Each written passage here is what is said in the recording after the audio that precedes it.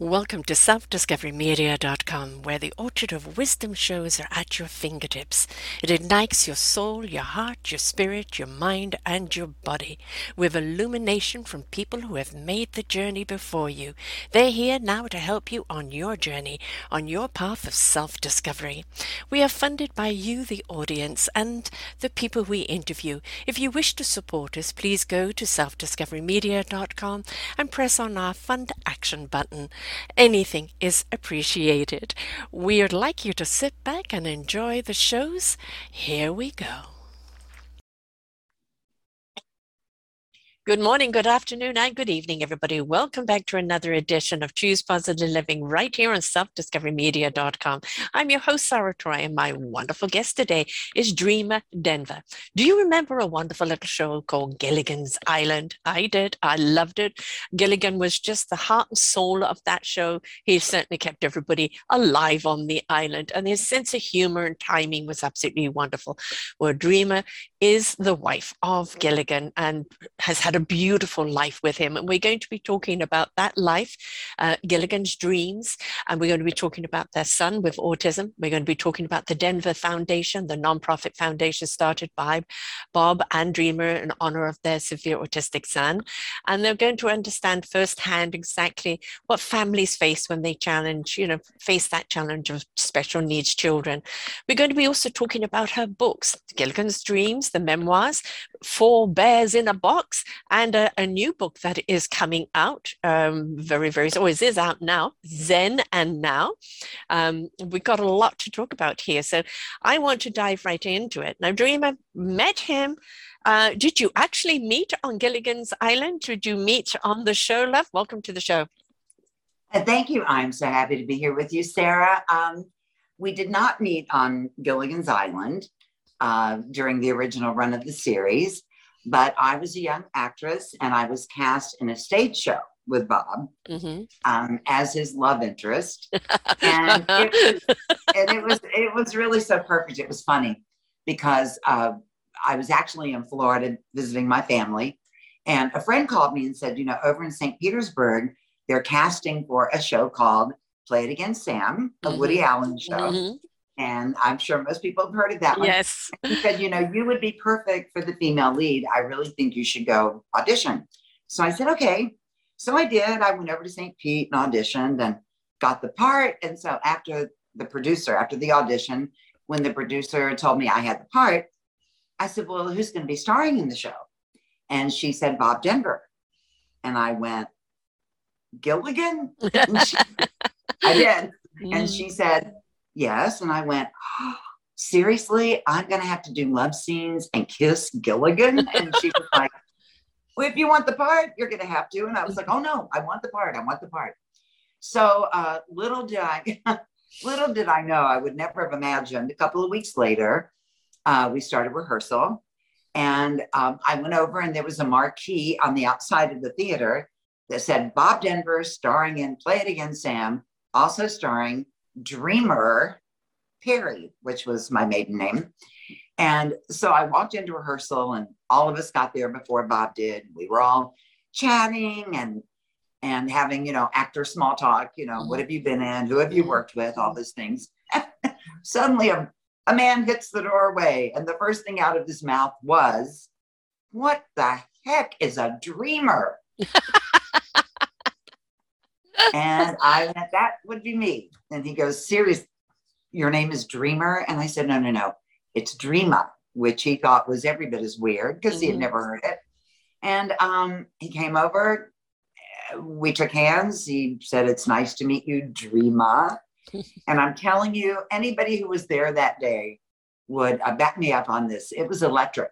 I mean, there was something that passed between us that for me, it was, and later I found out for him, it was the same thing. But for me, it was, there you are. Right. I've been waiting all these years and there you are, And it lasted for 30 years. So wonderful. It was the real deal. Yeah. And it's very rare to find that real deal. And especially in the show business world as well. For anybody, 30 years, whatever years you have of real love is hard to come by and something you really, truly hold on to, right? That's so true. Bob used to say, I think we'd been married about 20 years when it was like an anniversary. And I was like, oh my gosh, 20 years together. Who would have imagined that?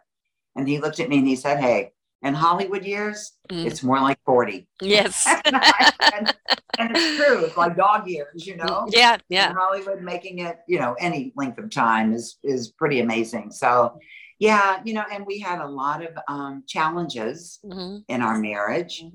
A lot of things that we obviously didn't ask for it, but were presented with. And I tell you, it sounds so corny, but it really is true. It made our relationship stronger, the things we went through. And I know we're going to talk about some of those.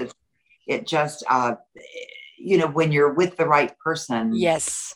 I can imagine other people I dated in my life, had we had those same challenges, it would never have worked. But Bob and I we just adored each other. So, we were when it's the right person. Whatever. Yeah, you can weather any storm with the right person. I think so. I really do. Yeah. And that kind of really comes into the true test, of your love, of your relationship, is to not look at things that divide you, but how they unite you even more.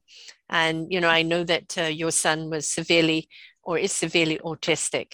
And I don't know how old he is now. Oh, this is hard for me to say because I think I'm his age. Right. But he's 38 years old now. Right. So he was almost 21 when his father passed away. So right. Autism is a very misunderstood condition, and there are so many different spectrums of it, and there's so many different levels of it. And I would imagine 38 years ago, I've interviewed many a parent who have, were told, oh, just institutionalize your child and go and have another. Right. So I'm sure you heard that. Exactly the same thing. It was he was diagnosed at UCLA when he was 10 years old. So this would have been 1986 when he was 10 years old, 2 years old in 1986. And, the doctor, whose name I conveniently forget because it was, I write the whole thing, obviously, in Gilligan's Dreams, but basically that was his message was he's going to destroy your life. He's going to take up every ounce of energy that you have. And my recommendation is that you institutionalize him so the two of you can have a life. Well, when you're looking at your precious 2-year-old, just this little darling thing.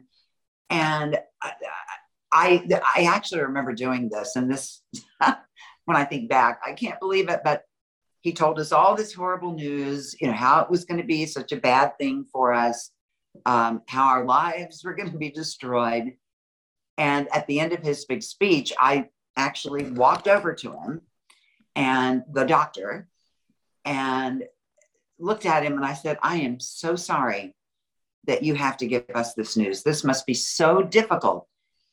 Something you do all the time that must be so hard to destroy parents' lives this way, And he looked at me like I'd lost my mind, quite frankly. Yeah, like, exactly. You're comforting me. Exactly. You're the one, because I was the one crying, right? Yeah. But Bob gave him, I can't do this verbatim. I did it for the book because I really went back to that moment and gave it a whole lot of thought. But Bob laid a speech on this doctor that was pretty phenomenal. Bob was so smart. This is what people wouldn't imagine about him because of Gilligan and Maynard and the characters he played, but he was highly intelligent, and he, in the nicest way, really let this doctor have it. He said, I can't, oh gosh, I should get it out and read it. I mean, it was just the most amazing thing. All the things he said to him, they were spot on. And we left there knowing that there was no way we were going to institutionalize our son. And I don't mean that as a criticism to anybody who makes a different choice, because like you said, the spectrum is huge. Yes. People's dynamics in their lives are different. We happened to be in a situation where Bob did not work 9 to 5. I did not work 9 to 5. We were both actors. I could give it up, which I did. And Bob basically, one reason I wrote the book was I wanted people to know him as a man as opposed to Gilligan and Maynard and all the characters he played. Because there was no discussion. He set aside Hollywood and looking for series work and looking for movies and all of that to be with me 24/7, 365, taking care of our son, and did that for over 20 years. Wow. Until he passed away. Now he did personal appearances and, guest star shots on things like Alf and Baywatch and shows like that. But when it came to looking for regular work that would keep him away from Colin and me, we never even discussed it. He just didn't do it, Right. And we were very blessed in that regard because we didn't, had I been a 9-to-5 worker, had he been, the decision might have been not institutionalizing, I don't think ever, but it might have, had to go a different way. We were just very blessed that we were able to have the freedom to make the choice we did. Yes, definitely blessed. And the other thing about comedians, people look at comedians and think, oh, they're just a funny guy, they can never be serious. They don't realize how serious or what serious work it is to be a comedian. Right? That's true. And I think, the really good, the Robin Williams and the Richard Pryors, and I think a lot of funny comes out of torment of some kind. I think you have to find humor in things to be able to survive sometimes. And so Bob was not a Richard Pryor kind of comedian or a Robin Williams, but he was a comedic actor and a physical comedy actor who could just do anything with his body, and I think that's part of what made him so good. But the other side of the island, the book's title is Gilligan's Dreams, The Other Side of the Island, because the other side of the island was the serious part of Bob. It was the devoted father, the committed husband. I mean, we were so intertwined. When he passed away, I honestly, I'm not saying this to be dramatic, I did not know if I could survive without him. We were like this, and it was scary, really scary.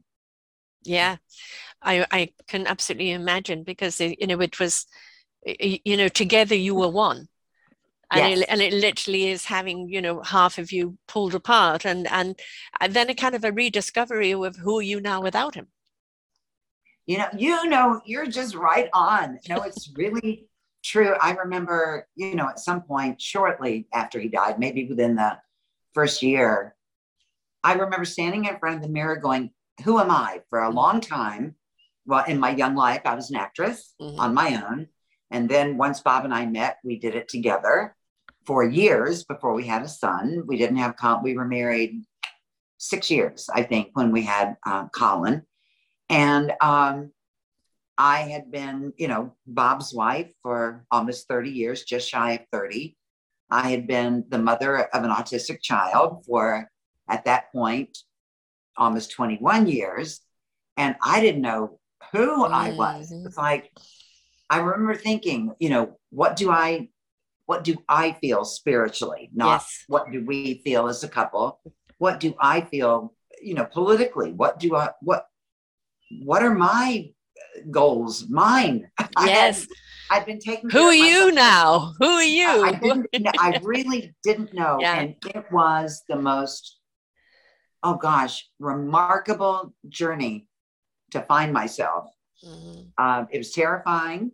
It was overwhelming. And when I tell you, it literally sent me to my knees on many occasions. It did. But the journey was, in the end, when I saw the light and started finding myself, it was really exciting. And there's so many things about my life now that I would have missed had things not happened the way they did. And being an author, right? Exactly. All those things that I would have missed, that I would have been sad not to experience. So it's, it really is.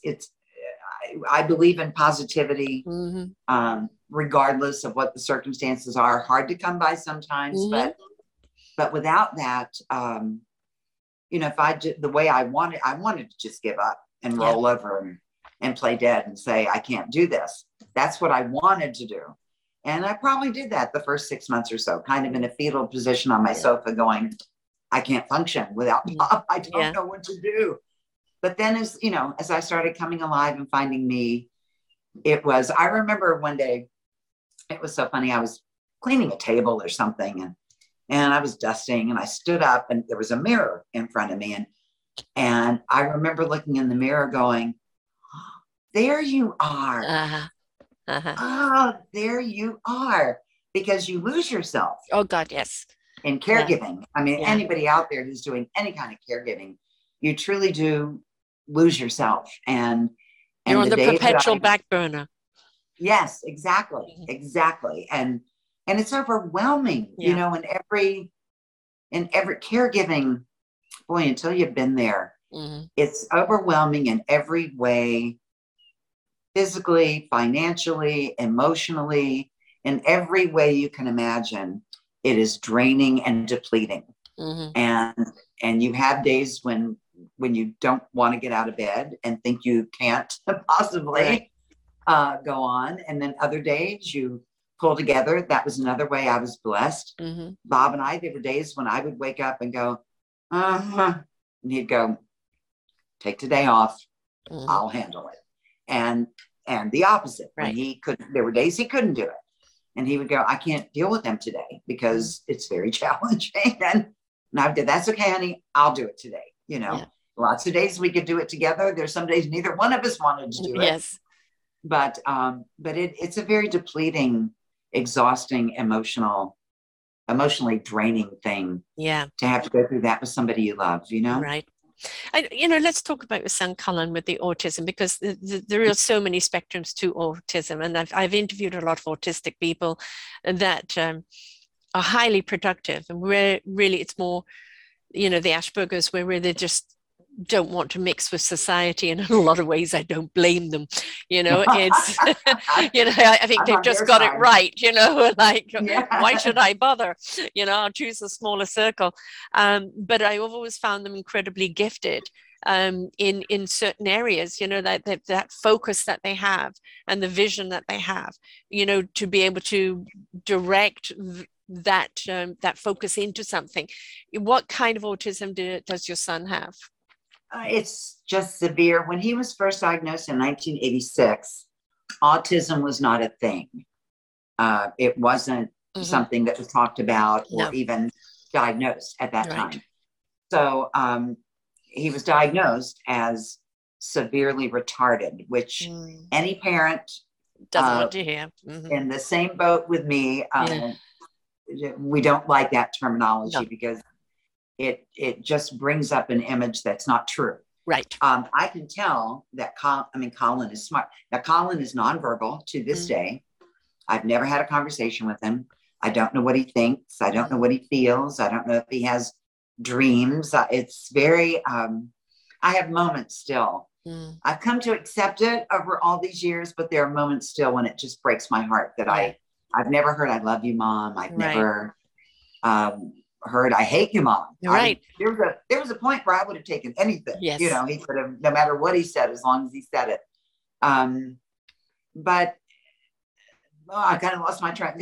I got sidetracked in my head. That's okay. I remember when he was about 4 years old, we were trying to do Halloween with him. He never cared, but we were trying to do Halloween, and Bob was videoing. I had him in this little really cute little mouse costume, and I had to put on one piece at a time and walk in the room, let his dad, and then we'd go back out and put on and then we'd walk back in.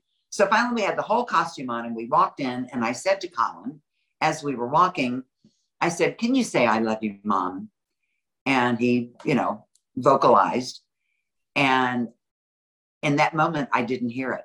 But when we played the video back, he actually said, oh, Mom. I mean, it was and that's the only thing. Oh, I'm going to get teary. Yeah. That's the only time he ever said it. And I missed it in the moment. But thank God it was being filmed. Thank God it was being filmed. It's there, Bob was taping it, you know, the big thing on your shoulder. Yes. You know? And but back to the original question. He was diagnosed as severely retarded. We were told to institutionalize him and all that. And then as we got, I think it was probably into the 90s when doctors started speaking of it as autism, as opposed to brain injury or any of the other terms that we had heard. So he would be on the severe, he would be on the big end of the spectrum, the tough end of the spectrum. And Bob and I, after Rain Man came out, now that's when autism got to be, I think, a lot more. Yes, understood or even, identified in any way, right? Exactly. So after we saw that movie, we wanted Colin to be a savant so badly. Yes. We bought him keyboards, thinking maybe he'll play. Yeah. We did all kinds of things. And that never happened for us. Mm-hmm. But he is truly the sweetest soul. I know any mother in my position would, even with his tantrums, even with the challenges, he is the purest soul I have ever known. Mm-hmm. I mean, what you see, his purity, and I know we're all born into a fallen world and all of that, but his purity is just amazing to me. There's no manipulation, no lying or cheating or trying to get around you, or he doesn't have that exactly capability. He just, and if he's mad, he's mad, and if he's happy, he's happy. And he did a little thing when he started when he was about 3, maybe 4. He would do this thing where he would come up to me or come up to his dad and put his forehead against ours and do this and then open his eyes right into ours really big. And he kept doing that. And Bob looked at me and he said, we have to make that into something. That can't just be this random, right? Because it means something. Because he's doing it very purposefully, and so his form of kissing, maybe. Yeah, well, he had big blue eyes, and so we started calling that a shot of blue, and a shot of blue means I love you. So he would come up and do that, and open his eyes really big, and we would go, a shot of blue means I love you, and I love you too, buddy, and he would just grin. And to this day, 36 years later, when I go over to visit, he comes over, puts his head against mine. And if he's really loving me, I brought him a favorite meal or something. If he's really loving me, this goes on for like 2 or 3 minutes. Yeah. This part, and then finally, and don't break it in the middle of it. Don't look away. Don't talk. Because then you have to start over from the very beginning, you know? So I thought I was so happy that Bob thought to turn that into something that would be a way of communication, a way for him to say, I love you. And that really is, it was almost like when Bob said that, Colin went, you got it. Okay. Yes. I can't say it, but you got it. Yay, Dad. Yes. Yeah, exactly. You know what I'm communicating. And, I think this is kind of a metaphor for life, really, that we all communicate in different ways. I mean, we're all expecting to hear words or articulation or something, and sometimes we can't. We may have all the words, but we can't articulate it. And I think it's sometimes if we look at each other's body action and really what we're trying to portray, then maybe we would listen differently. And I think that's one thing I've learned with autistic children is they teach us to listen differently, to observe differently. Maybe we would just listen, period. Yes. Don't you think that a lot of times we're hearing, but we're waiting for our turn to talk? Right. And we're thinking in our heads about what we're going to say when we talk next. Yeah. I feel like, having a child like Colin, again, I think there are parents who would totally agree with me. It's not rationalization, though it probably sounds that way, it just makes you look at everything differently. The miracle of the human body. Yeah. If the ingoing pathways are working, but the outgoing pathways aren't, then you're going to have this communication issue. Any of us know that have ever had, you pull the small of your back, it affects everything in your life. Just the miracle of when everything is okay. Because when Colin was born, we did what every parent does. We counted fingers and toes and, he looked fine. There was nothing wrong. physically. And we just thought, we've got a perfectly healthy baby. And the problems started showing up fairly early when he wasn't hitting milestones, when he should. So we started recognizing that something wasn't quite right. We took him to Dr. T. Barry Brazelton. Have you ever heard of him? No. He has written, he's gone now, but oh my gosh, to me, it was like meeting a rock star. I can't tell you this. He had the most beautiful smile. He loved children. He had a TV show at that time on Lifetime called What Every Baby Knows. He's written, if you go to the library, he's written, so many books on child development and all that. So when we were up in New England, he was in Cambridge, and we were up in New England, and I told Bob, I said, I'm going to call his office and see if we can get in to see him, because that would be like, I don't know. It was like he was going to save the day. It just felt like that's what it. Called his office. A man receptionist answered, and I said who I was, and I dropped Bob's name, which I didn't often do, but I thought if that's going to get us in, do whatever's necessary. My husband is doing a play out on Cape Cod, and he's going to be finished on so-and-so date. And we have a son with, developmental issues, and we would love to be able to talk to you. And the man goes, well, Mrs. Denver, I'm a big fan of your husband, and I would be happy to work you in. And I said, well, if you would tell Dr. Brazelton how much and he said, this is Dr. Brazelton. I went, you're answering your own phone? I was blown away. And yes, he was answering his own phone. And his office was in his home. And he saw us. It was like in the basement, nice basement of his home.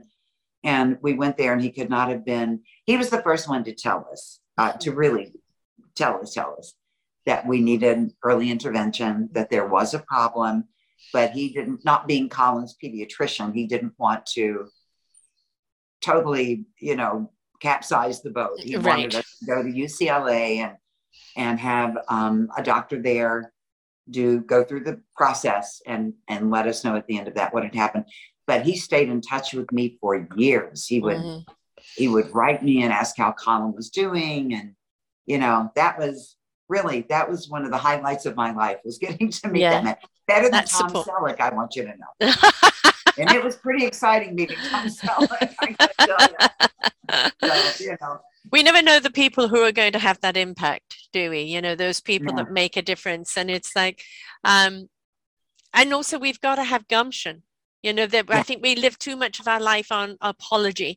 And, it's people like, you need to know something. Why can't you reach out? Why can't you reach out and ask, but they're big and they're this, or they're a star. They're a human being with a skill, or with knowledge, or with something that inspires you. Why can't you reach out? Right. And we put these barriers in front of ourselves. And, I know that with, many a parent of autistic children, they've had to just delete those barriers and go, whatever, I never would have done this, in my other life, but in this life, this is for my child, and I am going to do whatever I need to do. Well, any mother knows, they put that baby in your arms, and you know that you could scratch eyes out if you had to. You would do anything to protect that child. That's just and when I wrote Gilligan's Dreams, part of the reason was there's some kind of comfort for when you have watched a person on television your entire life. You ran home from school every day to see if they'd gotten rescued. There was a time when it was on 5 and 6 times a day. Yes. Sometimes against itself on different channels. And when you find out that that person that you admired, that you thought was funny, that you thought never had problems in his or her life, and you find out that they're going through something very similar to what you're going through, there's some kind of comfort in that. Yeah. And I don't really understand what it is. I just know that when Colin was diagnosed, and I, who had a famous husband, found out that John Travolta had an autistic son. Yes. And Tony Braxton had an autistic son, and Jenny McCarthy. And, that was comforting to me. It's like, oh, because you didn't feel it's alone. not just us, Yes. you know, and being a celebrity, being well known, having a famous face doesn't, you know, people, I would think you're protected from everything. Nothing Right. bad is Nope. ever going to happen to you because Mm-mm. you've got all the money in the world. Yeah. Not The true in the fame, the case of Gilbert fortune. Island. Yeah. You've got contacts, you know, nothing, but that's not necessarily true. I mean, like you said, that's what made this come to mind. We are, in the end, all human beings, Yes. and we have children. You know, some celebrities have drug addicted children, or children who, you know, we all face things. And I wanted to write the book partly because, obviously, all for Bob, because I wanted people to know him, but also for people, if there was any kind of comfort in reading our story and going, I went through something exactly like that, or mine is very different, not as bad as that, or, you know, or it could be, that you would know, be helpful. There's again so much misunderstanding because, you know, there's a lot of people that will take on when they have what they call a defect in a child, which is, you know, very cruel, but oh, it's my fault, or it's your fault, something to do with your genes, it's your side of the family, and you go in the blame game, and it's like, there is no blame here, you know. It just is. And there is always a reason for something. And, you know, as you say, you look at celebrities who are open about the difficulties they're facing, whether it's autistic children, drug addiction, their own addiction. I mean, look at Betty Ford, you know, she started the clinic open and clear about it. It gives people permission to be human, to have feelings, but to also to educate people on what the issue is. You know, what is autism? How come there's so many different spectrums? What are the challenges? And it also, I think, then helps other people that may know somebody. Oh, okay, all right. I know that they feel isolated and they can't talk to anyone, but now I have a better understanding. You know, I can actually say, is there any way I can help? Is there any way I can do something? And that is huge, isn't it? That's so important. And, you know, sometimes it would be a matter of, having done it for decades, I know what I'm talking about. Yes. Here. It would be a matter of maybe, let's say, coming to the house, and mom doesn't even have to leave. Right. But you just sit somewhere near where the child is, or the child, no matter how old or young, and let mom go take a hot bath. Right. And maybe just stretch out on the bed and read a couple of chapters in a book. Now, if you can do more than that, if you feel comfortable in spending a day and letting mom go do what she wants, great, or dad, depending. But there are all kinds of ways, you know. I found that people that I knew really well that loved me a lot. I'm thinking of a girlfriend and my sister-in-law that when they both had babies about the same time I did, and their babies were fine and mine wasn't. And they didn't, and these people loved me. I mean, they were, and they didn't know how to act. No. And I remember my sister-in-law once, we were all going to my parents and bringing our babies who were little then.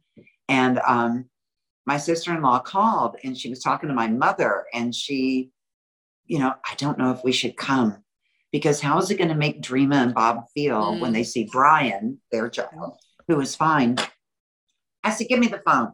I told her, I said, I am not going to miss my nephew growing up and watch him and his milestones, because you can't do this to me. That would be punishment. Right. And I want, when we're together, Colin is not normal, obviously, but I want us to carry on as normally as we possibly can. And whatever the abnormality is, Bob and I will handle it. Yeah. If there's a fit thrown or, you know, something like that, then Bob and I will handle it. But you can't stay away from me because you're afraid it's going to hurt me, because the other is going to hurt me much more. Right. I think that's a huge thing, you know, to bring up, because the fact that a lot of the time, and it's like when somebody dies, nobody knows what to say. Yes. Or, you know, somebody's going through something, I don't know what to say. And, you know, best I say nothing. Best I don't do anything. And this is the time somebody just needs you to say nothing, but just be there. Be there for them. Or if you just say, if there is anything I can do, and mean it. I mean it. Follow up on it. Yeah. call me right away. Because generally, I know in my case, and I don't know if this is good or bad, but I would have had to be in real dire straits to call on somebody to help. But it always made me feel less alone and better able to cope when somebody said, if you need me, I'll be there. Yeah. And they would have had I, and there have been times that I have actually, you know, reached out for help, but it's so important. You don't have to do anything. Nobody expects you to fix it. Right. I think men especially think that, Yes. you know, if they can't fix the problem, then they should just, but that nobody's looking to you for the answers or for. It's not a fixable problem. It's a manageable problem. Yes. And it's how do you manage it and how can you help the people managing it? Right. That's the thing, because it's not going to go away. There is no cure for it. It's literally of a question of managing it. And of course, from day to day, it can change. But the more skills you have, the more management skills that you have, the easier it is because you know what to do in those situations. And, you know, really that again is kind of a reflection on life in general, isn't it? Well, you know, we're not going to get through life without something, whether people get ill or separate or this, that, there's something that's going to happen to you. And some things are permanent. They're going to stay. And so you have to learn how to manage it. And once you learn how to manage it, it kind of becomes something that is a friend. And you learn how to not beat yourself up about it, not punish yourself about it, not persecute yourself about it, and just get on with it because you know how to manage it.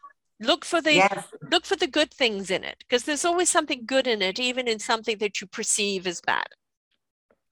That's so true. And sometimes you don't see the good in the moment. No. Or you don't see the reason in the moment. Right. I know in my case, it was maybe 10 years after Bob died. I'm going to tell this story because I tell it in my book, and it was very overwhelming in a good way. But I have a radio station called Little Buddy Radio. And at one time I had a morning show on there. So on the morning show, I tried to always do positivity and live your life with gratitude and all those things. Always tried to keep the show upbeat and help people get through their day and start their day well and all that. So we were working on gratitude at this time. So for about a year doing this morning show, after the show was over, I would take my dog for a walk and practice gratitude. I would thank the universe for the blue skies and the mountain breeze and the sunshine and the fact that I had a home and my son has care and all those different things, just the, things that you would normally.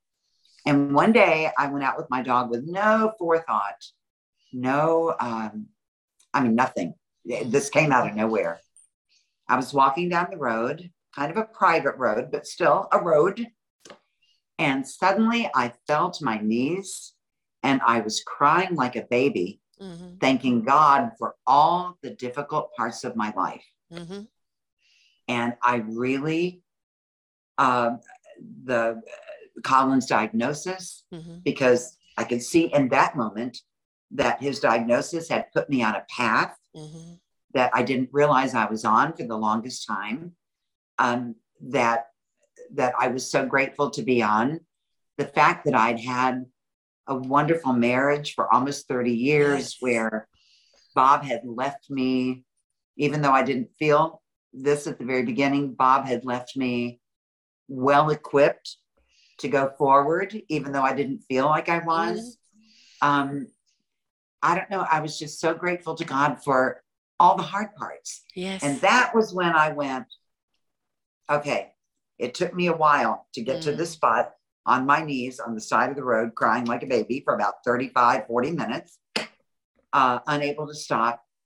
But it gave me an appreciation for everything hard that I'd been through, because you don't learn when you're on the mountaintop. No, you do not.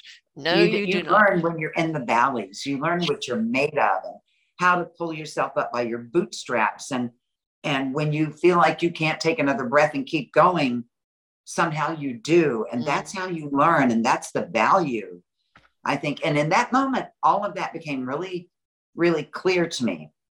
For all those years with Colin, I would be like, why my child? Why Yes. my child?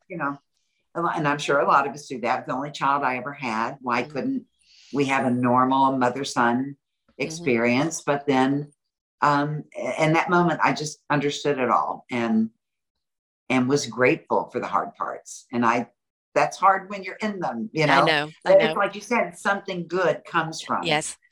And Whatever you're going through. this is the saying that God doesn't give you more than you can handle. And I used to hate that saying. I know. But when you actually understand what that means, and that means I was there and I was in despair. Right. And I chose to find the courage and the strength to discover my abilities, discover my skills, discover my purpose, to discover me. And then I stepped into that in that true abundance. And I look back to where I was and where I am today. I am grateful for everything that got me here. Exactly. That's perfect, because it is, I don't know, it was just such an overwhelming thing to feel that gratitude. I've been working on gratitude for all the good things all that time, to feel gratitude for all of it. Yes. The good, the bad, and the ugly, and to know that all of that had made me the woman I became, or I was becoming. And all of that had been valuable, such valuable lessons I learned, and to know that I wasn't alone, even when I felt like I was, I felt so alone at times. And it's a scary thing when you have a really smart husband like I did, who was an avid reader and read everything. And when Colin was diagnosed, we both were, but reading and trying to get all the information we could. And to have that person who has your back, who loves you more than anything, who's there, that you can turn to and go, what are we going to do? Yeah. To have that taken away, and to know that everything was up to me. Every decision made on Colin's behalf was mine to make. And I didn't have Bob's good brain to bounce it off of, But you did. That was so terrifying. Yeah, I know, but you did, because it was there in your subconscious. It just had you to activate, right? And exactly. And I'm an empathic person, and I know very much his presence is with you even now. Yes. You can feel it. Really, you can feel it very, very strongly with you now. And he always will be. He's got your back, literally. Probably in ways that he wouldn't have been able to here on this earth, So no, it really is true. It just felt very lonely at first. But like I said, he left me equipped in ways I didn't really understand. I was equipped to be able to keep on keeping on, and that moment on my knees on the side of the road, it just all came together, and it was the most cleansing feeling. It was a weight. Now, that's not to say everything's perfect. I still have moments when I'm overwhelmed and all of that, but a weight was lifted, and I felt like I was walking down that road with my dog and my husband and everything good and bad. I mean, to have oh gosh, just to have thankfulness for the hard parts was such an astonishing thing to me. Because I've not been thankful for the hard parts, right. But also to have the hard parts, but have such a strong partner to go through it with you. I do know many people whose husbands left them because of the child. And, now they're now left entirely alone in doing this. They've got to be everything. And how hard it is. And, yet they chose to battle. They chose to battle and go through it. And of course, not everybody is equipped for it, but they don't know if they're equipped for it if they don't try, right? They could try. That's for sure. And you're going to have good days where you're just like, yes, I can do. And I still have days when I feel like, oh, I can't do this. Bob, where are you? Kind of thing.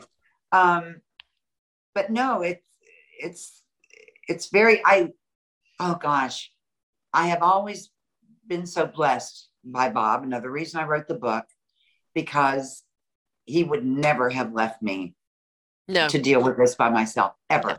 not in his And character. when I say to the women out there who have had that happen, Mm-hmm. whose husbands did up and leave, and you hear of it a lot. Mm-hmm. We did a program with Colin out of Philadelphia for a lot of years at the Institutes for the Achievement of Human Potential. And we were on that program for about 5 years, and you'd go back every 4 months for revisits. And I talk about this in the book too.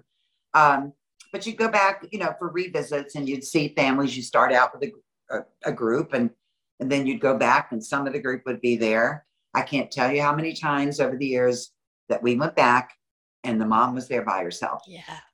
Because the husband split. And there's no part of me that can understand that. And I know how blessed I was that didn't happen to me. Because there are people who I don't want to say men especially. I don't want to pick on men because there are wonderful men who, like Bob, who step up and come through. But gosh, to be left alone with it, ladies. Yes. I could cry for you because that would be so hard. I can't imagine. What did Bob die from? Well, it started out throat cancer. Mm-hmm. And then it through his voice box. Mm. And it, in preparation for the surgery, the radical neck surgery to remove his voice box, which for an actor, can you imagine that? Yeah. And for the actor's wife, when you're never going to hear his voice again, right. I couldn't imagine anything that could be much worse. But in the process of getting ready for that surgery, they discovered a heart problem, which I now suspect Bob knew he had, but didn't share with me because he wouldn't want to worry me. Maybe I don't know what he didn't talk about it. So I don't know. But between this surgery, he was doing quite well. And though we would have had to write notes and things, I think he could have survived that. But 1 month later to the day, he went through a quadruple bypass and he just never bounced back from that. So it was about, and I write all about that in my book, but it was about 6 months from diagnosis to passing away. So a really tough 6 months. Yeah. Most of it. And I had a heart attack in that 6 month period. About 4 months into it, I was in Winston-Salem I'm in West Virginia, and everybody here goes to Winston-Salem to Wake Forest Baptist when they have serious problems. So I was there with Bob, and our son, was here with caregivers that I did not know very well at the time. We had just gotten a caregiver, about 8 months before Bob was diagnosed. We finally gave in and said, yes, we'll let somebody come in and help us, because the doctor he came to do a house visit with Colin, and he looked at us and he said, how long have you been doing this? And we told him, and he said, you can't keep doing this. You're going to have somebody come in and help.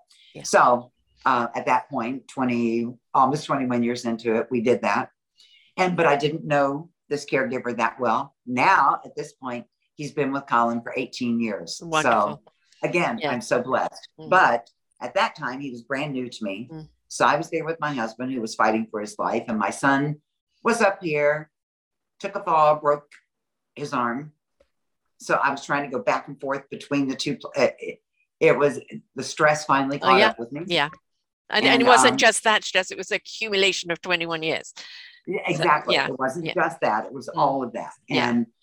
And I ended up in the hospital room next to Bob. And the nurses, we had such a great love story down there. The nurses were so wonderful. They just couldn't believe my devotion to him.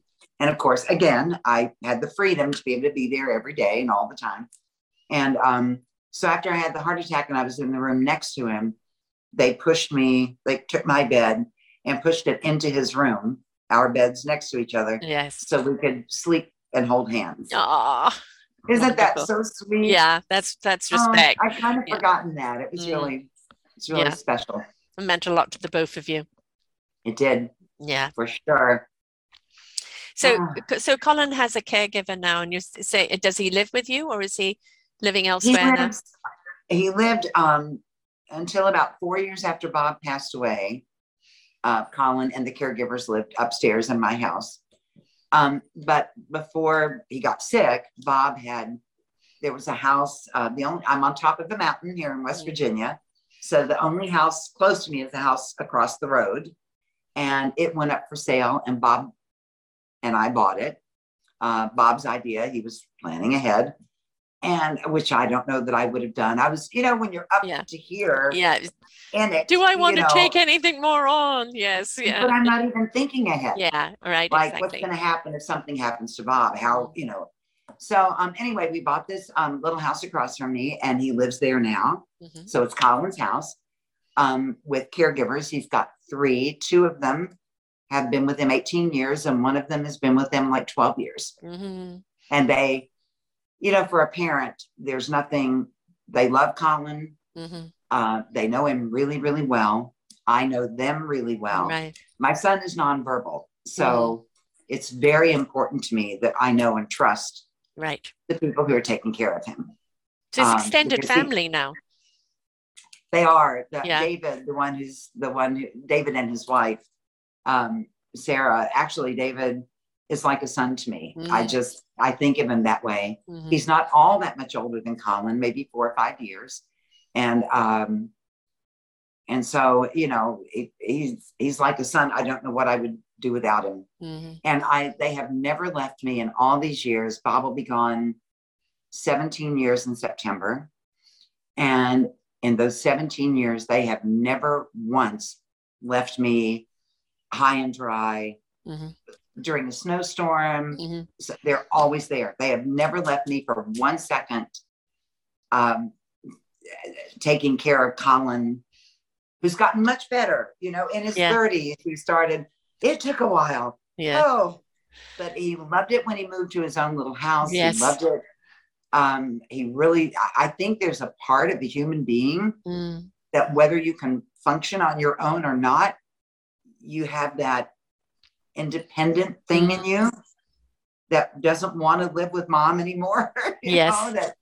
That wants to. So I don't know, when he moved over there when he was about 24, 25, and late in his 20s, things started calming down, and now in his 30s, he's, I'm sure they have behaviors sometimes, but nothing like Bob and I had when we were doing it. Yeah.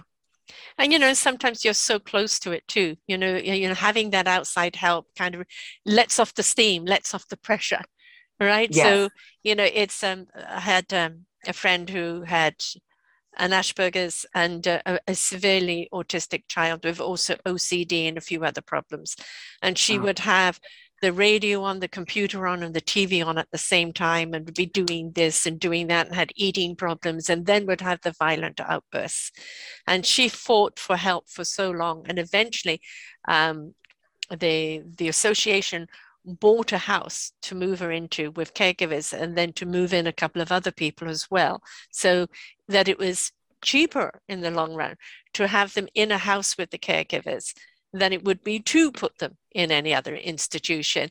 And she thrived from that. Suddenly she was independent from mum, and what mum didn't realize she was doing was, are you okay? Is everything all right? And that anxiety all the time was actually creating things to be even more tense. And now it's just much easier. She can visit, and there isn't that same kind of stress. And I'm a reader, and so I had a friend with an autistic child and nonverbal, couldn't speak, high energy, and I got him to turn the cards for me, and I was able to read and see what was going on in his life, that I could tell her that she obviously that he couldn't portray. And I managed to get 45 minutes attention out of him, which blew her away, that I got that length of time.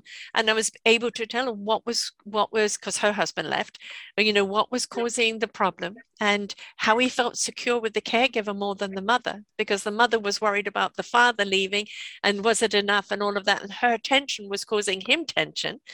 And with the caregiver, it was exactly. And so she said, this is the only time she's ever had what's going on in his mind, just because I was able to see that, and it gave her a great deal of release to understand that. So I can understand when they're nonverbal, how they cannot articulate. I know Bob and I both of us were really hesitant about giving up control. Right. And I understand parents who feel that way. Believe me, we did the same thing. First of all, nobody's going to love your kid the way you do. Right. Secondly, nobody's going to understand because you've been, deciphering things Yes. for his whole life. We didn't want to give up control. And when the doctor said we had to, and the doctor, of course, was right, because obviously Bob was sick. Yes. And you too. Everything, I just wasn't seeing it, you know. And when we finally relinquished, now they were still in the house with us, so it wasn't like we were that far away. Right. But we had David coming 8 hours a day, I think, on weekdays. And this went on for 2 weeks. And we went to him, we said, do you have any other friends who do this kind of work who might want to do weekends? So after Bob passed away, when we moved Colin 4 or 5 years later, when we moved him next door or across the road, I can't even believe I'm saying this, but at that point he had caregivers. So I still had control because he was here, but he moved out. And I won't go into the details. David did it in the most awesome way to move Colin over there bit by bit. So that one night I'm sitting here like 10 o'clock at night, my phone rings. It's David, the caregiver. And I picked it up and I said, what are you calling me for? Because I thought he was upstairs, right? They had finished moving the last of Colin's things without me knowing it over there. They were going to spend the first night in the house over there. I walked around this house. I was like, oh my gosh. I turned on the music. I blasted it as loud as I could because loud music bothered him, right? I danced. This sounds horrible, I guess. But no, it isn't horrible at all. I danced all over this house. And the next morning, when I woke up, I didn't wake up to screaming and Colin throwing fits. The house was quiet. I slept as long as I wanted to sleep. And then I woke up and it was like celebrating. Now, like your friend, I was over there a lot, checking to make sure everything was okay. But for anybody out there who's struggling with that decision, there is a getting your freedom back is pretty huge. And again, I know that I've got a wonderful setup where he's close by. My son has seizures. He has grand mal seizures. So, if he has a seizure, they call or text me and I can go right over. I have a really good setup and I know that.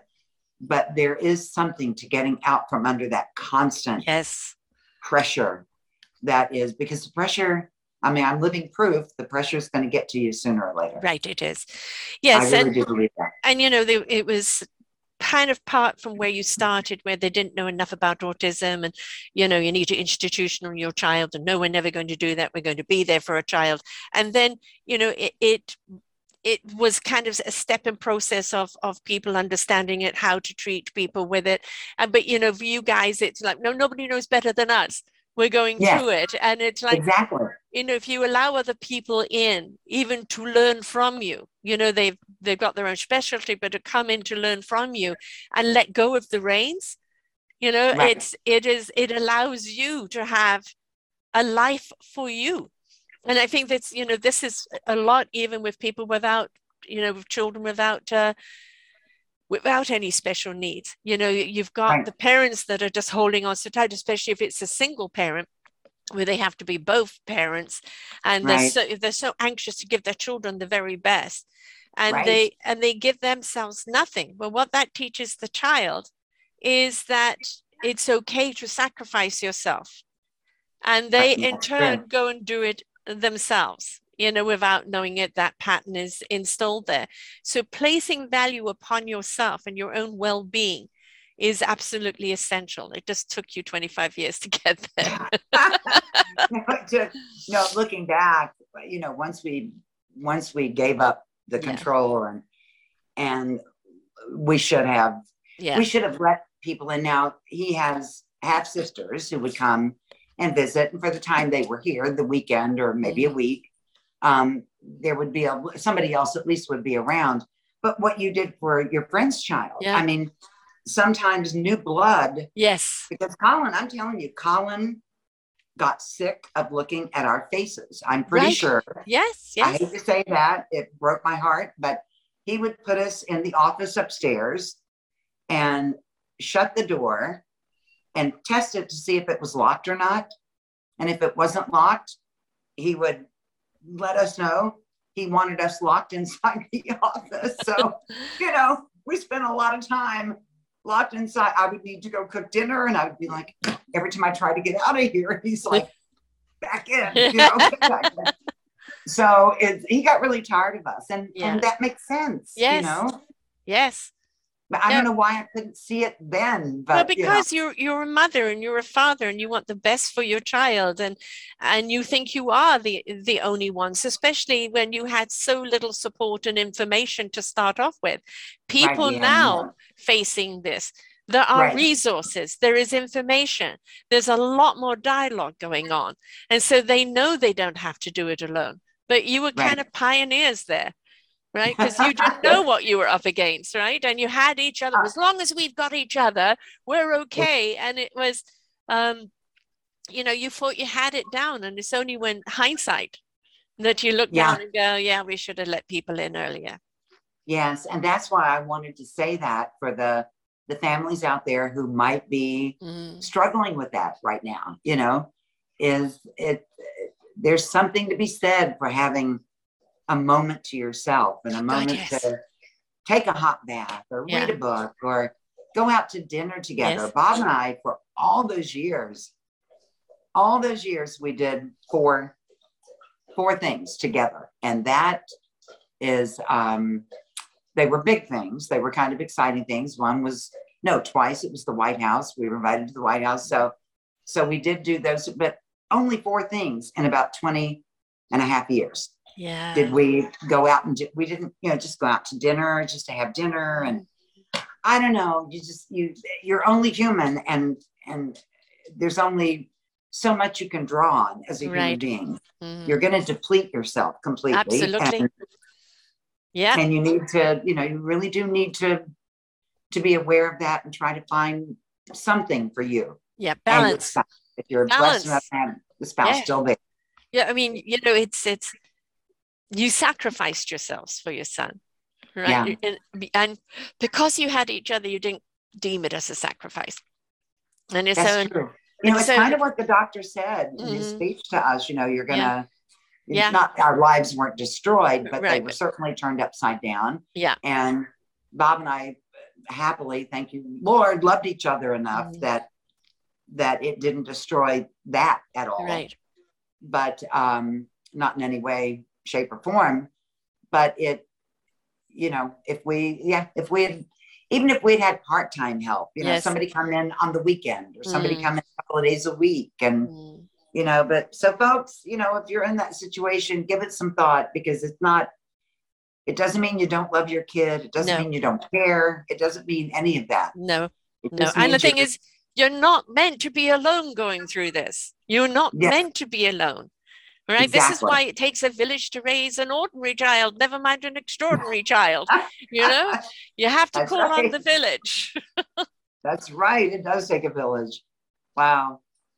Tell us about the other books. Some things I've never talked about on interviews. I love it. Let's talk about your other books. And, obviously now you've got the freedom, your son's been taken care of. And which came first? Did the Four Bears and the Box, the Zen and Now, or did Gilligan's Dreams come first? What prompted the actual writing? Well, Gilligan's Dreams came first.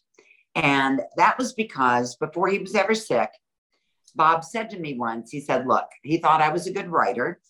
And he said, honey, if you ever want to write our story, I'm telling you now, it's okay. Mm-hmm. But if you do, tell it like it was, warts and all. Yes. Don't sugarcoat it. Yeah. Don't try to make it pretty.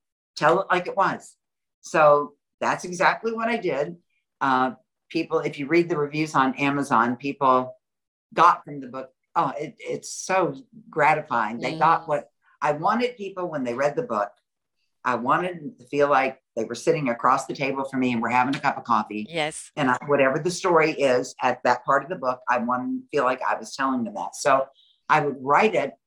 Let's say I'd write a chapter And I'd read it and I would think, Dreama, that sounds like, you know, an author writing a book. Yeah. So if you were telling this, how would you say it if you were telling it? And I would go back and redo it. And so many people have commented on that. Yeah. That it's like they're sitting having a conversation with me, which is exactly what I wanted. Right. So that part was good.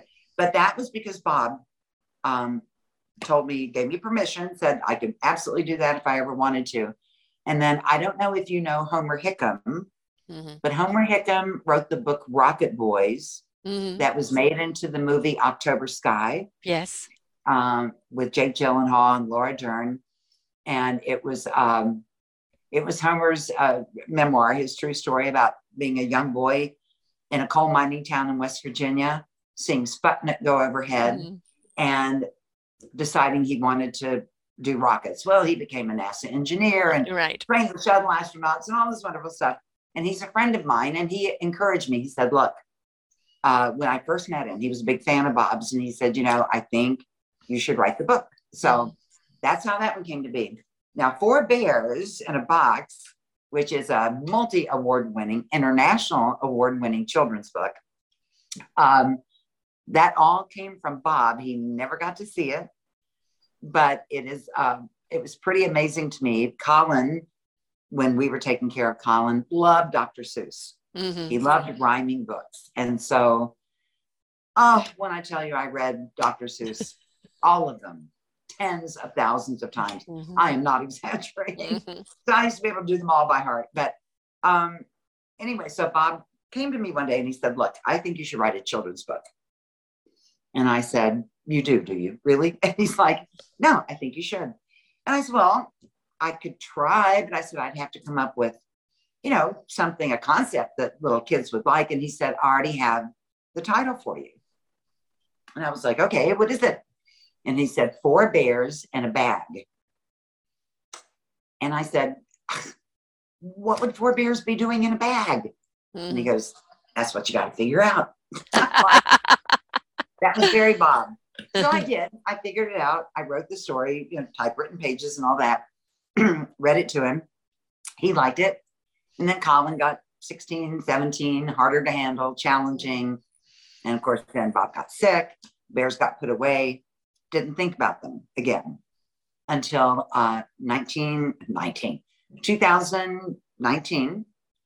I was spring cleaning and I was going through a drawer and there was a manila envelope and I wondered what it was. Opened it up, took it out. There were the typewritten pages along with pencil sketches that Bob had done of what he imagined the bears would look like. So I looked at it. At this point, I had a manager and I called him and I said, I wrote a children's book. And he goes, when? And I said, 20 years ago. And he goes, what? And I said, Bob inspired this like 20 years ago. Can we get it to a publisher? So he said, yes. We got it to a publisher. She liked it, took it right away. Now the title changed from Four Bears in a Bag to Four Bears in a Box because 20 years later, the publisher called and they said, you know, children aren't going to know what a brown paper bag is. And I said, well, that's true. And they said, so would you mind changing the title? And I was very married emotionally married to Four Bears in a Bag. And I said, let me think about it overnight. What do we want to change it to? And they said, Four Bears in a Box. And suddenly I thought, children love boxes. Yes. They like boxes more than whatever came out of the box. And that opens up a whole new, the box can be a reward for good behavior and minding mom and in their imagination, it can become anything and they can go anywhere. And okay, I'm kind of liking it. But during that evening, as I was thinking it over, I literally could hear Bob's voice in my head going, honey, if they think the bears are going to do better, if you put them in a box, put them in a box. It doesn't matter. 2 letters. Yes. AG to OX, not a big deal. And I went, okay. And then I realized the box theme was really a good theme. And I wrote it. And the beginning is the same as when Bob read it. The ending is the same as Bob read it. But the middle, going from bag to box, had to change a little bit, you know. But I am so, there's art in there. My illustrator is wonderful. And there's art in there where the box becomes a hot air balloon, and they're flying over an island, and they look down and Gilligan is waving up to them. Ah, lovely. So I worked Bob into the book. And then in June, I have the second bear book is coming out. It's called Four Bears in a Box, Back to the Beach, where they go back to the beach to look for the man in the red shirt. And it's really the creatures they meet along the way, very different than they are, and how they all become great friends and learn to appreciate each other's uniqueness and all of that. So it's going to be a whole series of books. They're always going to be looking for Gigglin. Good. We call him Gigglin. When Bob used to do personal appearances, little kids who couldn't say Gilligan, they couldn't do the L first, we call him Gigglin, which we thought was perfect. Yes, absolutely. Thought, okay, that's what I'm going to call him in the book then. So yeah. Gigglin. I love it. What about Gigglin. The Zen and Now? Zen and Now. Oh, I love this little book. This just came out. As a matter of fact, I'm not sure the publisher has gotten her copies in yet to get them going on Amazon, but I do have them on bobdenver.com, and she'll get them going soon if it hasn't happened already. But back in July, I lost my love of my life dog. Are you a dog person? Oh, yes. I haven't had one in a few years, and I still miss her, even though it's 6 years ago. Yes, absolutely. I've had dogs all my life, but my Zen made me a dog person. Right. It was just the two of us. We had a soul connection. Yeah. You know, when you have that animal that does that. They know you from the soul, heart, spirit out. You know, they do. They're just. He was my heart. Yes. Yes. He was my heart. I just loved him so much. And when he died, I had to have him put to sleep, which is something I'd never had to do. And when that happened, I'm telling you, I cried every day. I mean, it was like losing a person that you love in your life, you know. And everything was so empty. And about 2 days after he died, I called my publisher and I said, I have to write a book about the love between a dog and his person. And he was a rescue, and I'm very big on rescuing. And so I said, I want to, you know, and she said, do it. Go for it. I kind of gave her a pitch, what I wanted to do, and she liked it. And she said, just go for it. So I did. And it's a book. I can show it to you right here. It's so sweet, but it's not a huge book, but it really is about some of our adventures together. And then about the Rainbow Bridge and just those things that give you comfort. Yeah. Because really people couldn't talk to me enough about the Rainbow Bridge. After after Zen passed away, I was like, I want to believe. As a matter of fact, when I had him put to sleep, I said to him, when I get there, the first thing I see better be you making a beeline for me. Yes. I don't care if anybody else meets me, but you have to be there, you know? And that's how I felt. And so I wanted to write a book that was not like Old Yeller, where I didn't kill the dog off in the book. I didn't want to do it that way because children, this is like 4th grade and up. Adults will love it, but it's really like an early chapter book for older children. And but the Rainbow Bridge part is very obvious that that's where we are. And it all makes sense when you read it. And I did it very gently and with a lot of love. So. And, you know, let's face it, those beautiful spirits aren't here for very long on earth. But the light and the brightness that they bring is just so, 100%. And so a child in growing up is most certainly going to lose a pet before they become the adult in many ways. And it's for them to understand the gift that animal was and still is after they've gone. Exactly. And that, we have to let them go. We have to let them go home. We have to let them go home. They've been here. They've done their job. They've loved us like nobody else can love us.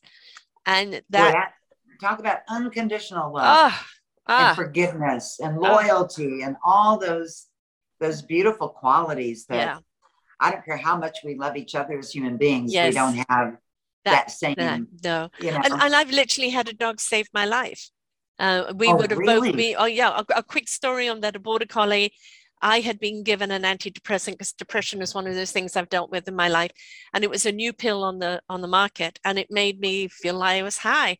And I'm driving in South Africa along a cliff road, and there's a big bend where you can actually pull in and stop and look down. It's very, very beautiful. Mhm. But I thought I could fly. And a lot of people have committed suicide over there, which I had no intention of doing. I just thought I could fly. I'm in an Oh, open wow. sports car, and my dog barks at me, and I bark back at her. She paws me, I paw her. And the next moment, as we're heading for that bend, she threw her entire body over me. And I'm driving stick, not automatic. My foot comes off. I come to a standstill. My tires are on the edge of the cliff. Oh, And and oh. and it's like I'm snapped out of where I was at. And I don't even know how long I was there. And she just threw her body right on top of me. Right. And I had no intention of committing suicide. I just thought we could fly. And that drug actually ended up causing a number of people dying through these hallucinations. They had to take it off the market. But how did she know? How did she know? And had she not, we wouldn't be here. So connected to Yes. you. Oh God, Just yes. wow. Yeah. There's nothing. There's really, there's nothing. There's nothing like that. That love. I mean, No, it's so pure. it's just it is so pure from Yeah. there. And so my Zen passed away in July, and I swore I would never do it again. But you I couldn't have. possibly do it again. I couldn't go through this again. And I missed him so badly. And the house was so empty. And Mhm. it was like the silence was deafening. There was nobody in here but me, not another living, breathing thing. And I was so about 2 months ago, I just on my Zen who died was a husky mix. Mhm. And so I love huskies. I found out. No, he was my first husky. Yeah, I'm a And border collie fan. That's my breed. Bob and I used to Mm. talk about getting border Mm. collie. Gorgeous, Oh, gorgeous creatures. gorgeous, gorgeous. But anyway, so I, just on a whim, Mm. went to the animal shelter. And as I walked in, I said, they're not going to have any huskies. There's no way. Right. Those don't end up in animal shelters that often. They're going to have hunting dogs and bird dogs and, and there'll be nothing that will grab me and, famous last word. So I walked in, there were two huskies, not just one, but two. And mine, I named him Finn, which I didn't even think of at the time, rhymed with Zen, didn't even think of that. But Finn, he's all white. He's an all white husky. Beautiful. And so I looked up good names for all white dogs, and Finn means white or fair. And I thought, okay. So then I realized they rhymed, and there you go. I don't know what to tell you. I called him Zen for the first 3 weeks. It took me forever. But he just felt, believe me, first 3 weeks, I thought, I don't know if I can do this. I'm getting too old. He was like, he's a year and a half, but it's still a lot of puppy in him and very strong and, Yes. wanting to pull me around. But we're finally, after about a month, we started kind of getting some rhythm going. And he is just, he's got one brown eye and one blue eye, which I thought was going to be weird at first. But I went at the very beginning, I thought, okay, maybe dogs with two different eyes, maybe they're harder to train, or maybe they're crazy, or maybe something. But so I went to Google and see if that meant anything. And I saw a Native American myth about dogs with one brown and one blue eye. And I loved what it said. I opened it up, I clicked on it, and it said, Native Americans believe that dogs with one blue eye and one brown eye see heaven and earth simultaneously. Yes. Yes. I said, that's my dog right there. And that That's actually my dog. is, and that is Bob bringing that dog to you to say there's still the connection, right? I'm still There you here. go. Yeah. Yeah. So we're doing really good. We're not perfect yet, but we're getting there. And he's lying right behind me right now, quietly. I was kind of worried. I thought, I have many a dog that's been in a show. Don't worry about it. We love him. Okay, good. If we ever do this again, then I'll just bring him on. Oh God, yes. And we'll just go. He's really a sweetheart. So that's just as the Zen book is coming out, I have Finn now. But that I did find, and I didn't believe it when I was told this at the beginning, but a new dog does ease the pain. Oh God, it does. And Also, it really does. You're not offending the old dog by getting a new one. I At felt all. like I was cheating on him, though. No. They want you to. They have ignited that heart and love in you, and they say, no. Now you've got to give it to someone else. He would want me to rescue another puppy. Exactly. Yeah. So I think there's going to be a Finn book. We'll see. Of course. You got to have some Finn adventures. A Finn book, and I think Finn is going to have a guardian angel dog called Zen. That's going to be Zen.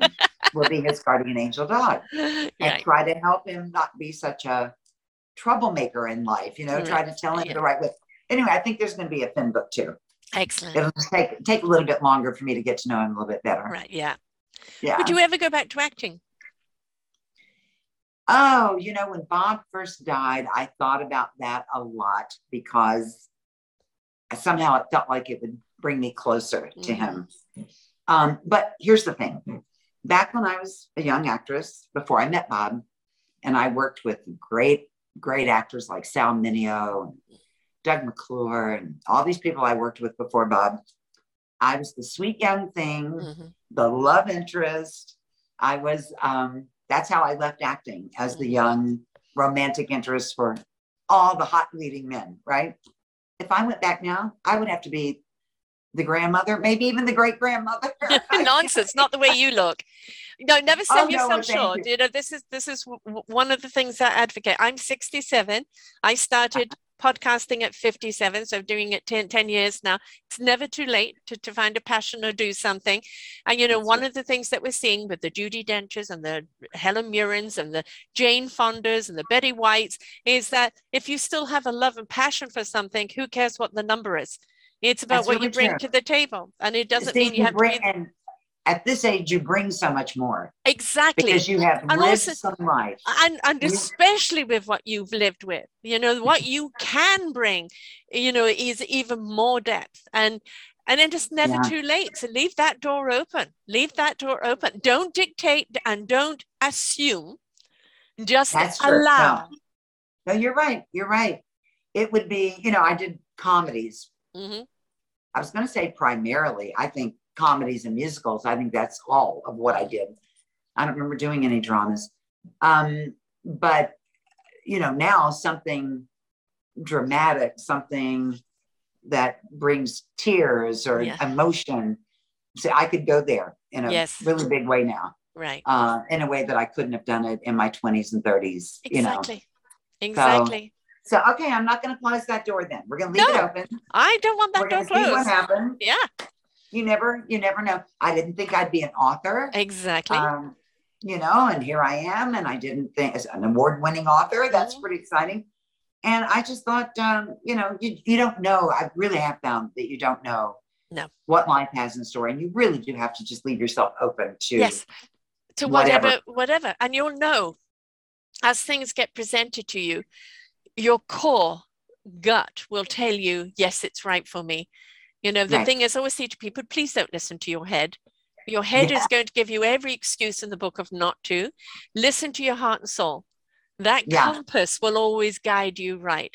And never say never, and never sell yourself short. I think your gut, even more than your heart. Yeah. Because I think that's the soul wisdom. Yeah. I think it can fool us.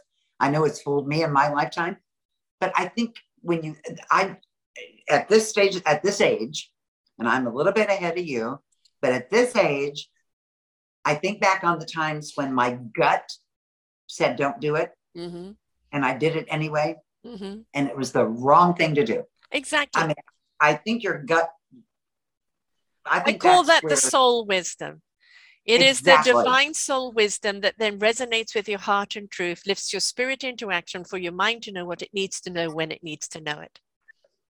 Oh, your soul wisdom. I love that.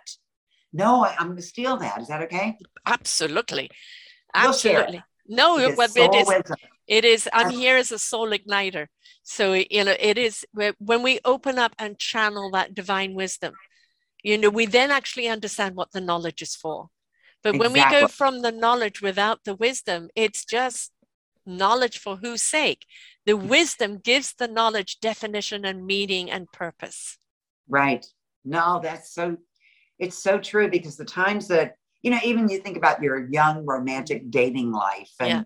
and when I would date somebody that in here, I was going, Mm-hmm. yeah, but I want to. I know. And I want to. I Listen, want to. He's so listen. good looking. He's so charming and whatever, Yeah. And then you go, no, I should have listened to Well, my soul wisdom. That's what I should right. have listened to. And my soul wisdom got my last dog to replace my husband once. One of the best things I ever did. Because no one loves me in the world like that dog did, and I think that's the thing. Your children love you, but they always worry about you or this or that, and there's always something that they're concerned about. But with an animal, it is just pure unadulterated love, and you can be yourself in whatever capacity, and that animal is there for you. You can gain 20 pounds during lockdown. You can not wash your hair for a week. You can, yeah. I hear you. That's what I'm talking about. No, I mean, you can do all those things and the doggy doesn't care. Not at all. As long as they're with you. Problem. Yeah. Yeah. All they want is to be with you, and that's it. And that kind of love is wonderful. Oh, we've learned so much here today, but, most certainly to summarize it up is a lesson learned is ask for help. Right? Ask for help, but also that the true love of a partner is to weather the storms together.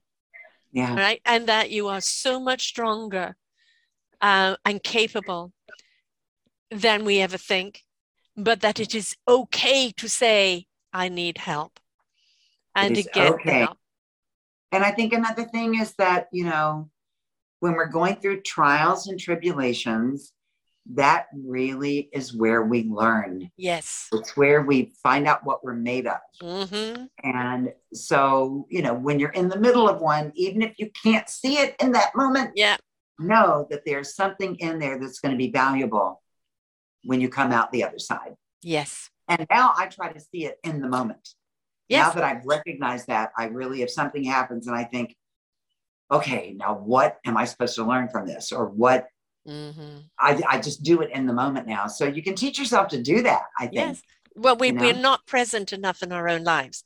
We're so busy projecting or dictating, or, we don't allow. And that allowing comes by being in the moment.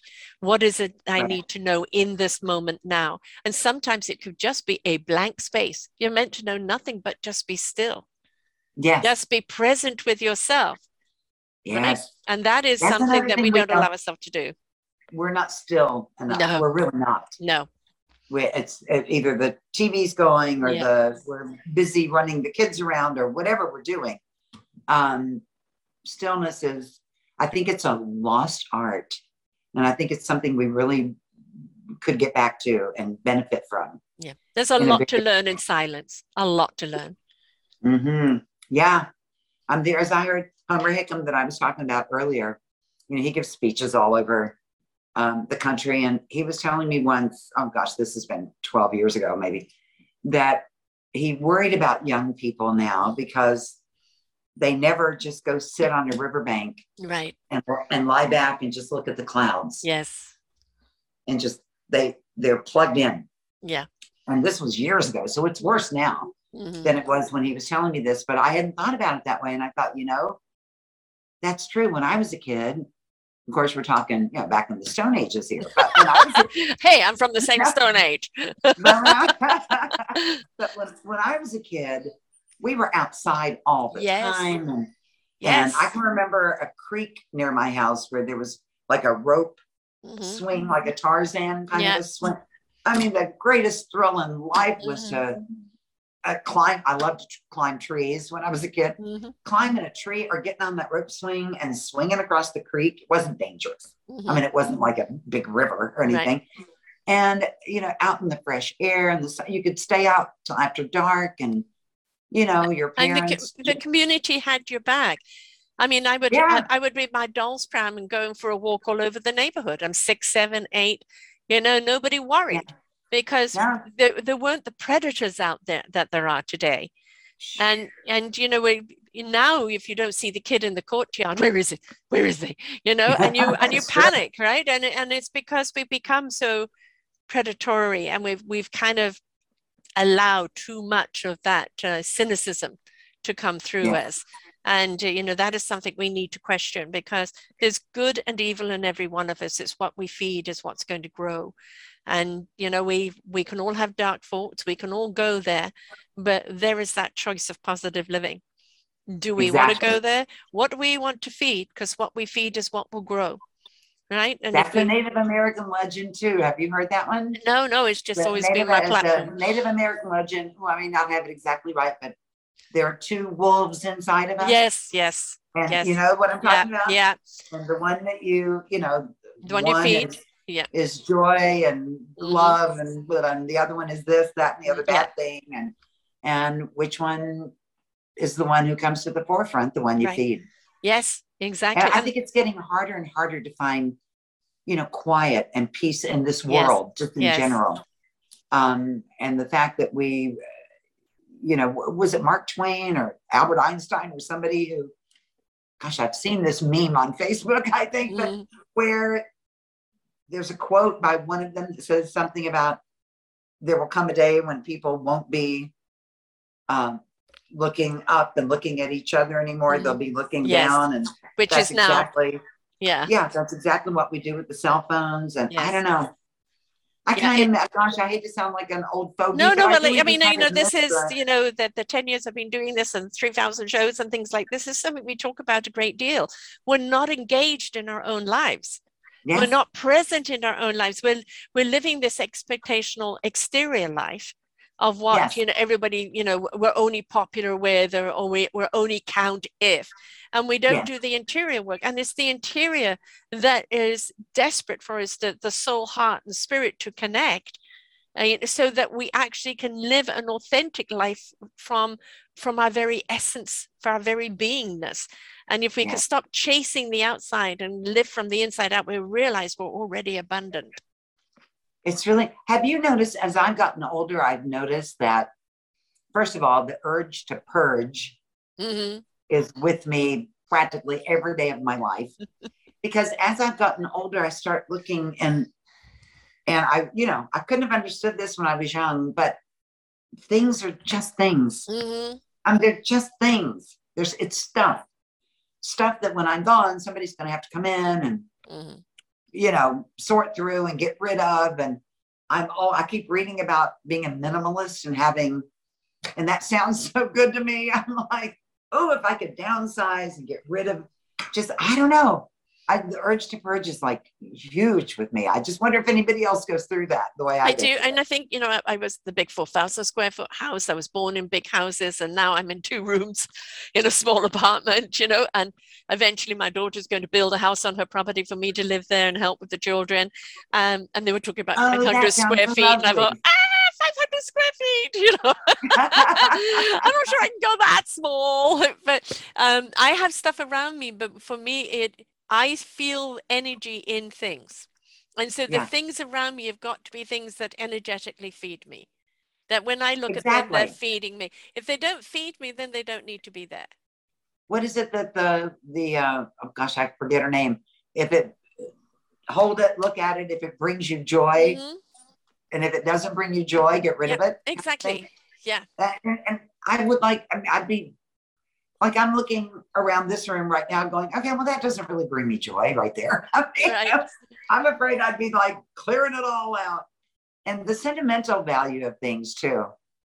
And I don't mean to sound like I have no sentimentality, because I do, but it just, you know, all the sentiment, corny as it sounds, is really here. Yeah. I mean, the memories are here, and the I don't know. I just, as I've gotten older, it's kind of a surprise to me. I didn't see that sort of,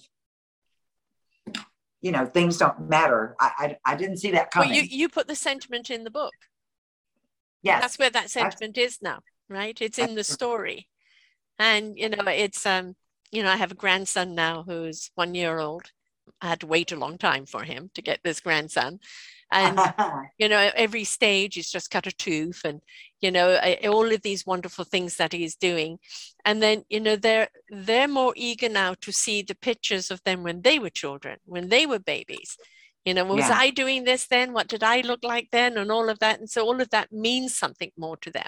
So that's why I hold on to it for them, right? And it's always say there's no harm in looking back, because it shows you where you are today and all the things that you can be appreciative of and all the gratitudes that you can have. And there isn't anybody that goes through life without hard knocks, some a great deal harder than others. But the thing is, as you said, you broke down and you cried and you lived in gratitude, and you didn't go through it alone. You had the love of your life there. You had all those years with him. The lesson learned, which we should have asked for help earlier, it would have been okay. Yes, it would have been all right. But for him, he had the foresight. Maybe he knew something was happening. Going to get the house across the road. That's where he's going to be, because he wanted to free you up for you to pursue your life now. Right.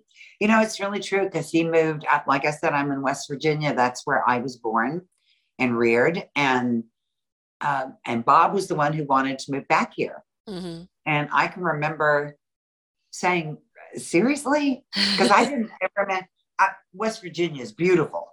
Not being critical of it, I just never imagined coming back here. Right here. Once I got to California, and he said, I just think it would be really nice. And in retrospect, obviously, I can see that we were taking care of Colin. He wanted to do it someplace off the beaten path, somewhere quiet and peaceful, which this place is. But also I had, at the time, not so much now, but I had family here. Mm-hmm. So if and when something happened to him, I wouldn't be left in a strange place, not knowing somebody. Like when we lived in Vegas, we didn't know anybody there, Yeah. We moved here from Vegas, and I don't know. I can see, again, that's what going those decades down the road, when I look back and suddenly I started seeing like how purposefully he had made some choices that I could see were for my benefit, because he was older. Bob was almost 16 years older than I was. So he knew it would probably go the way it went, which would be he would be the first one to leave, So I don't know. It's I like you, Sarah. You're fun. I really enjoy doing Right back at you, darling. Right back at you. I've been looking forward to this one, most certainly. And the thing, just like he dedicated his life to making people smile. He didn't care if he was, playing the silly beggar. If he got a smile out of people, and like, when, as I said at the top of the hour, in Gilligan's Island, nobody would have survived without him, even though everybody treated him as the idiot, right? And the thing is, he did mess a thing up here and there.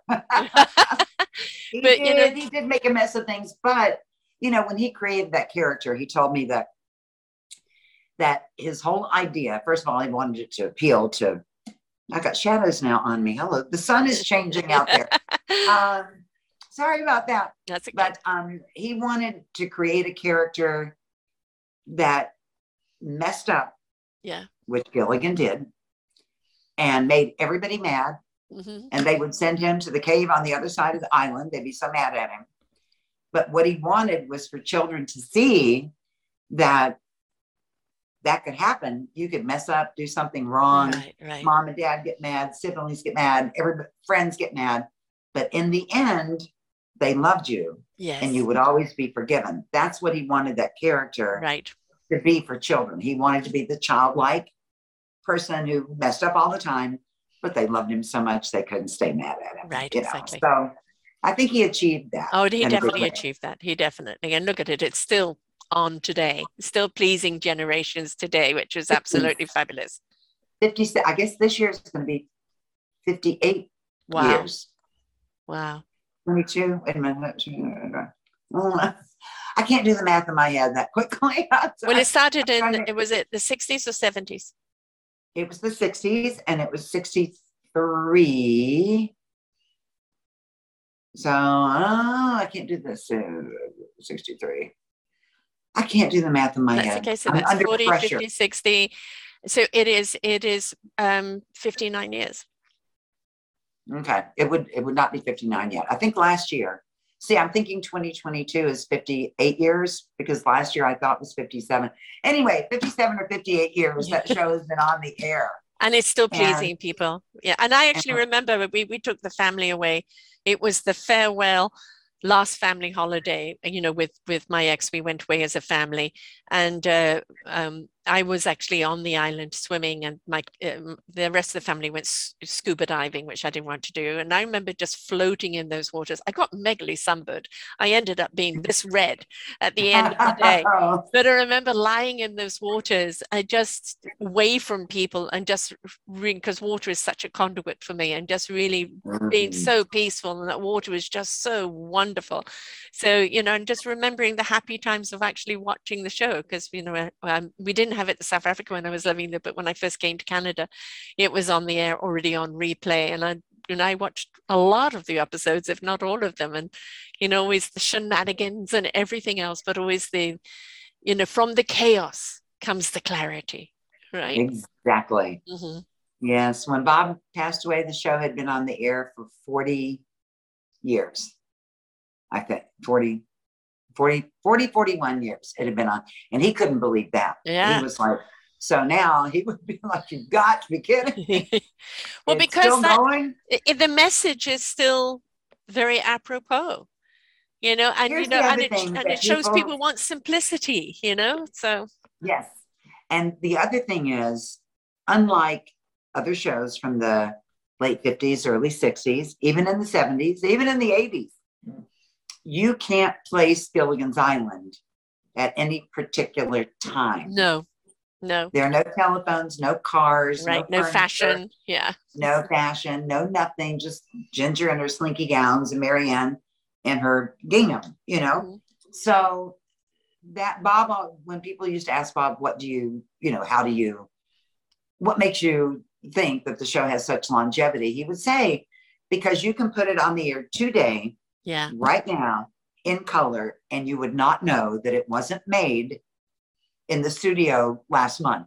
Right. Because it's not dated in any way. And I thought, wow, that really is true. The show, you're on an island, beautiful. You got like a coconut bamboo car, and in the third season, I mean, you don't have anything that can put it in any particular time or place. And, today, of course, we have, kids will go, but what about the cell phones? Well, you know what? They're on an island without satellite, and they don't have a phone. So this is actually what life was like pre-phones, Isn't that the truth? Yeah. Rotary or otherwise. Yeah. Yeah, exactly. I know. It's a great show, and something they never, none of them ever expected, obviously, that it would be on years later. And, Bob felt like, he was a young actor when it went off the air. I think he was 33 years old. And, he wanted to spread his wings as an actor and do other things. And of course, he was so typecast. Nowadays, it's not so bad. Right. People can jump from network to network because there's so much now. But back then, he was so well known.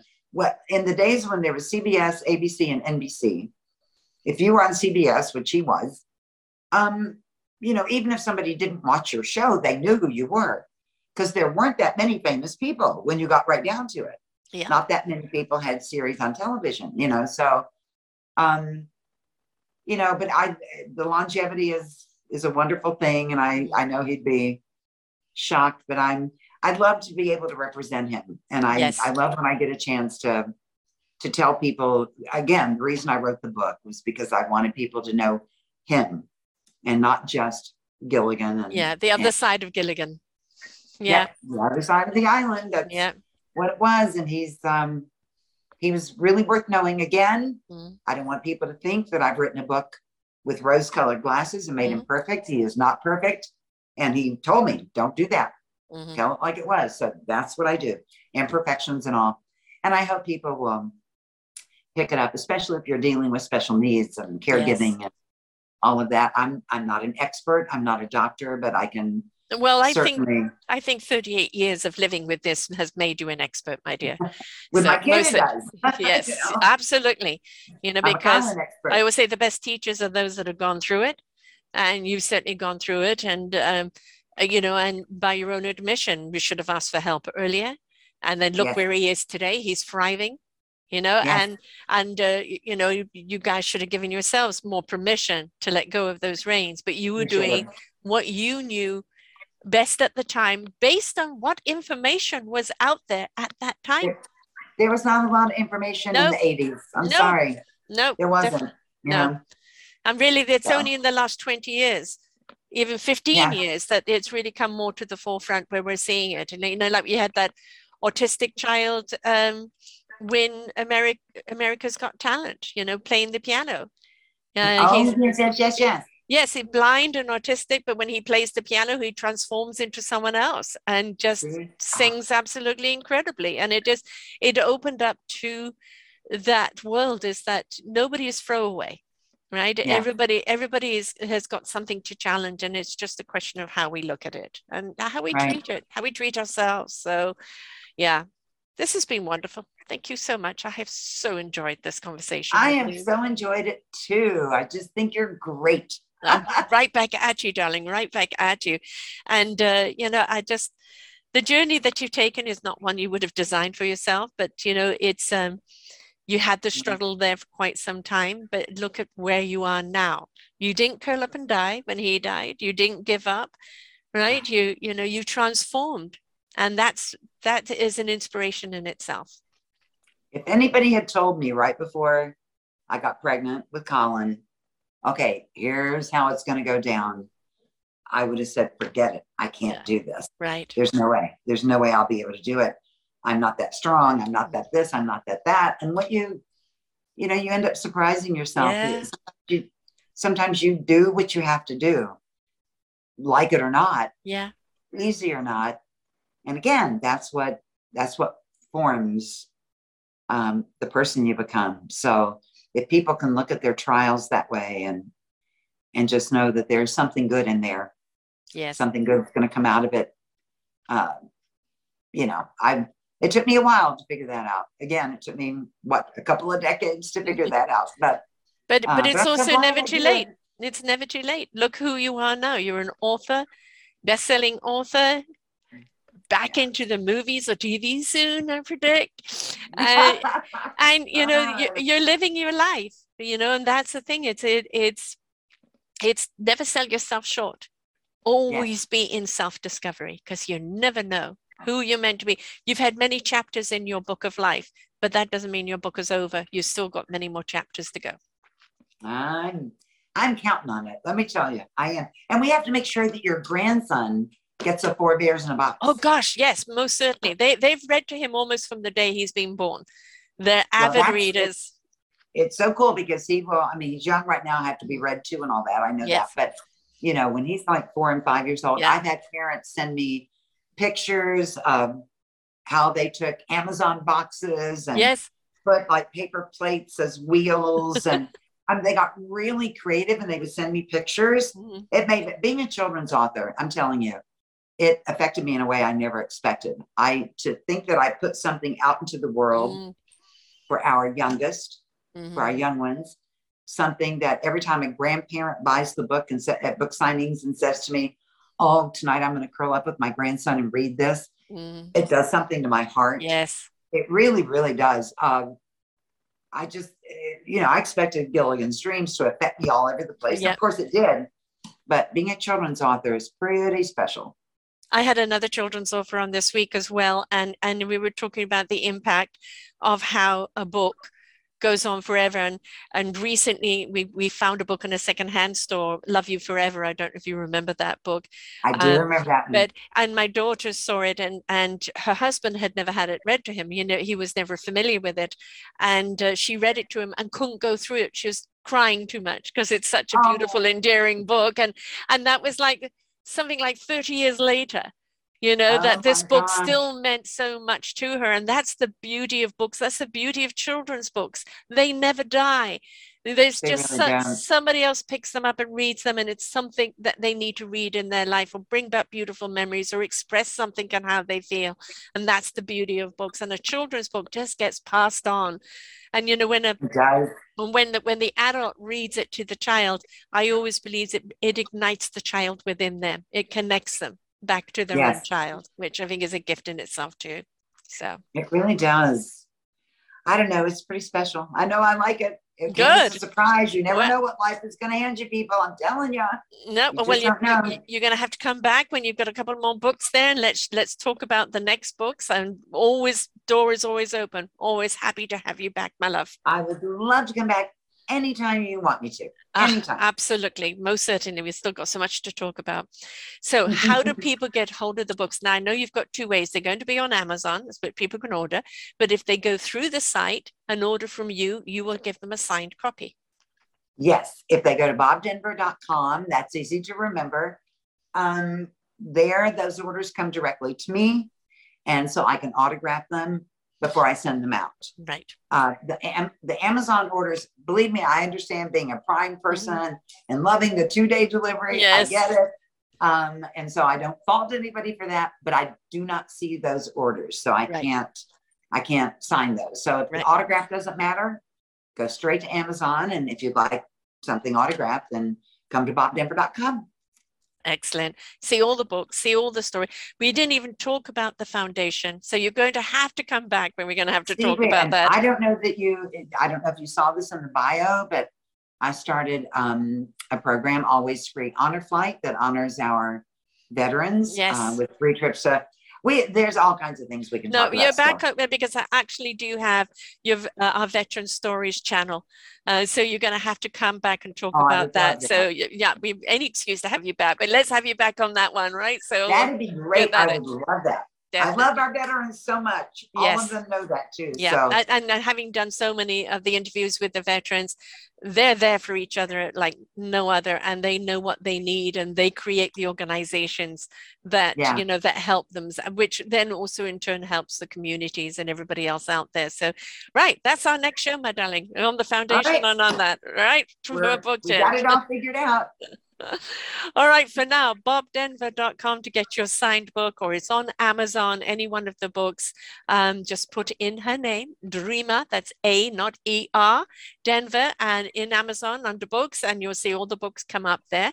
But if you want a signed copy, which is a wonderful thing to give as a gift to someone else as well, but to read the book, Gilligan's Dreams, and, about the story, we always assume we see somebody must be rich and famous who's been on the air for so long, and we never know the story that really goes on behind the scenes there. And you've heard some of it today and just how hard it really was. So please get the book and read more, and guarantee it will give you strength and courage in your own life and give you a reflection in your own life. And just to realize it's never too late. And yes, we can. And yeah, it's okay to ask for help. Yes, for sure. Thank you so much, Dreamer. Been an absolute delight. We're going to book that next show right now. And to everyone else out there, inspiration comes in so many packages. And yes, we're so much stronger than we think we are. Always be open and willing to allow whatever's meant to be and take that path. Until next time, bye for now. We hope you enjoyed the show. We look forward to bringing you more shows. Please go to selfdiscoverymedia.com/shows, and you will see the incredible lineup of genres and shows that we have for you. We are here to make a difference in your life. Thank you for listening.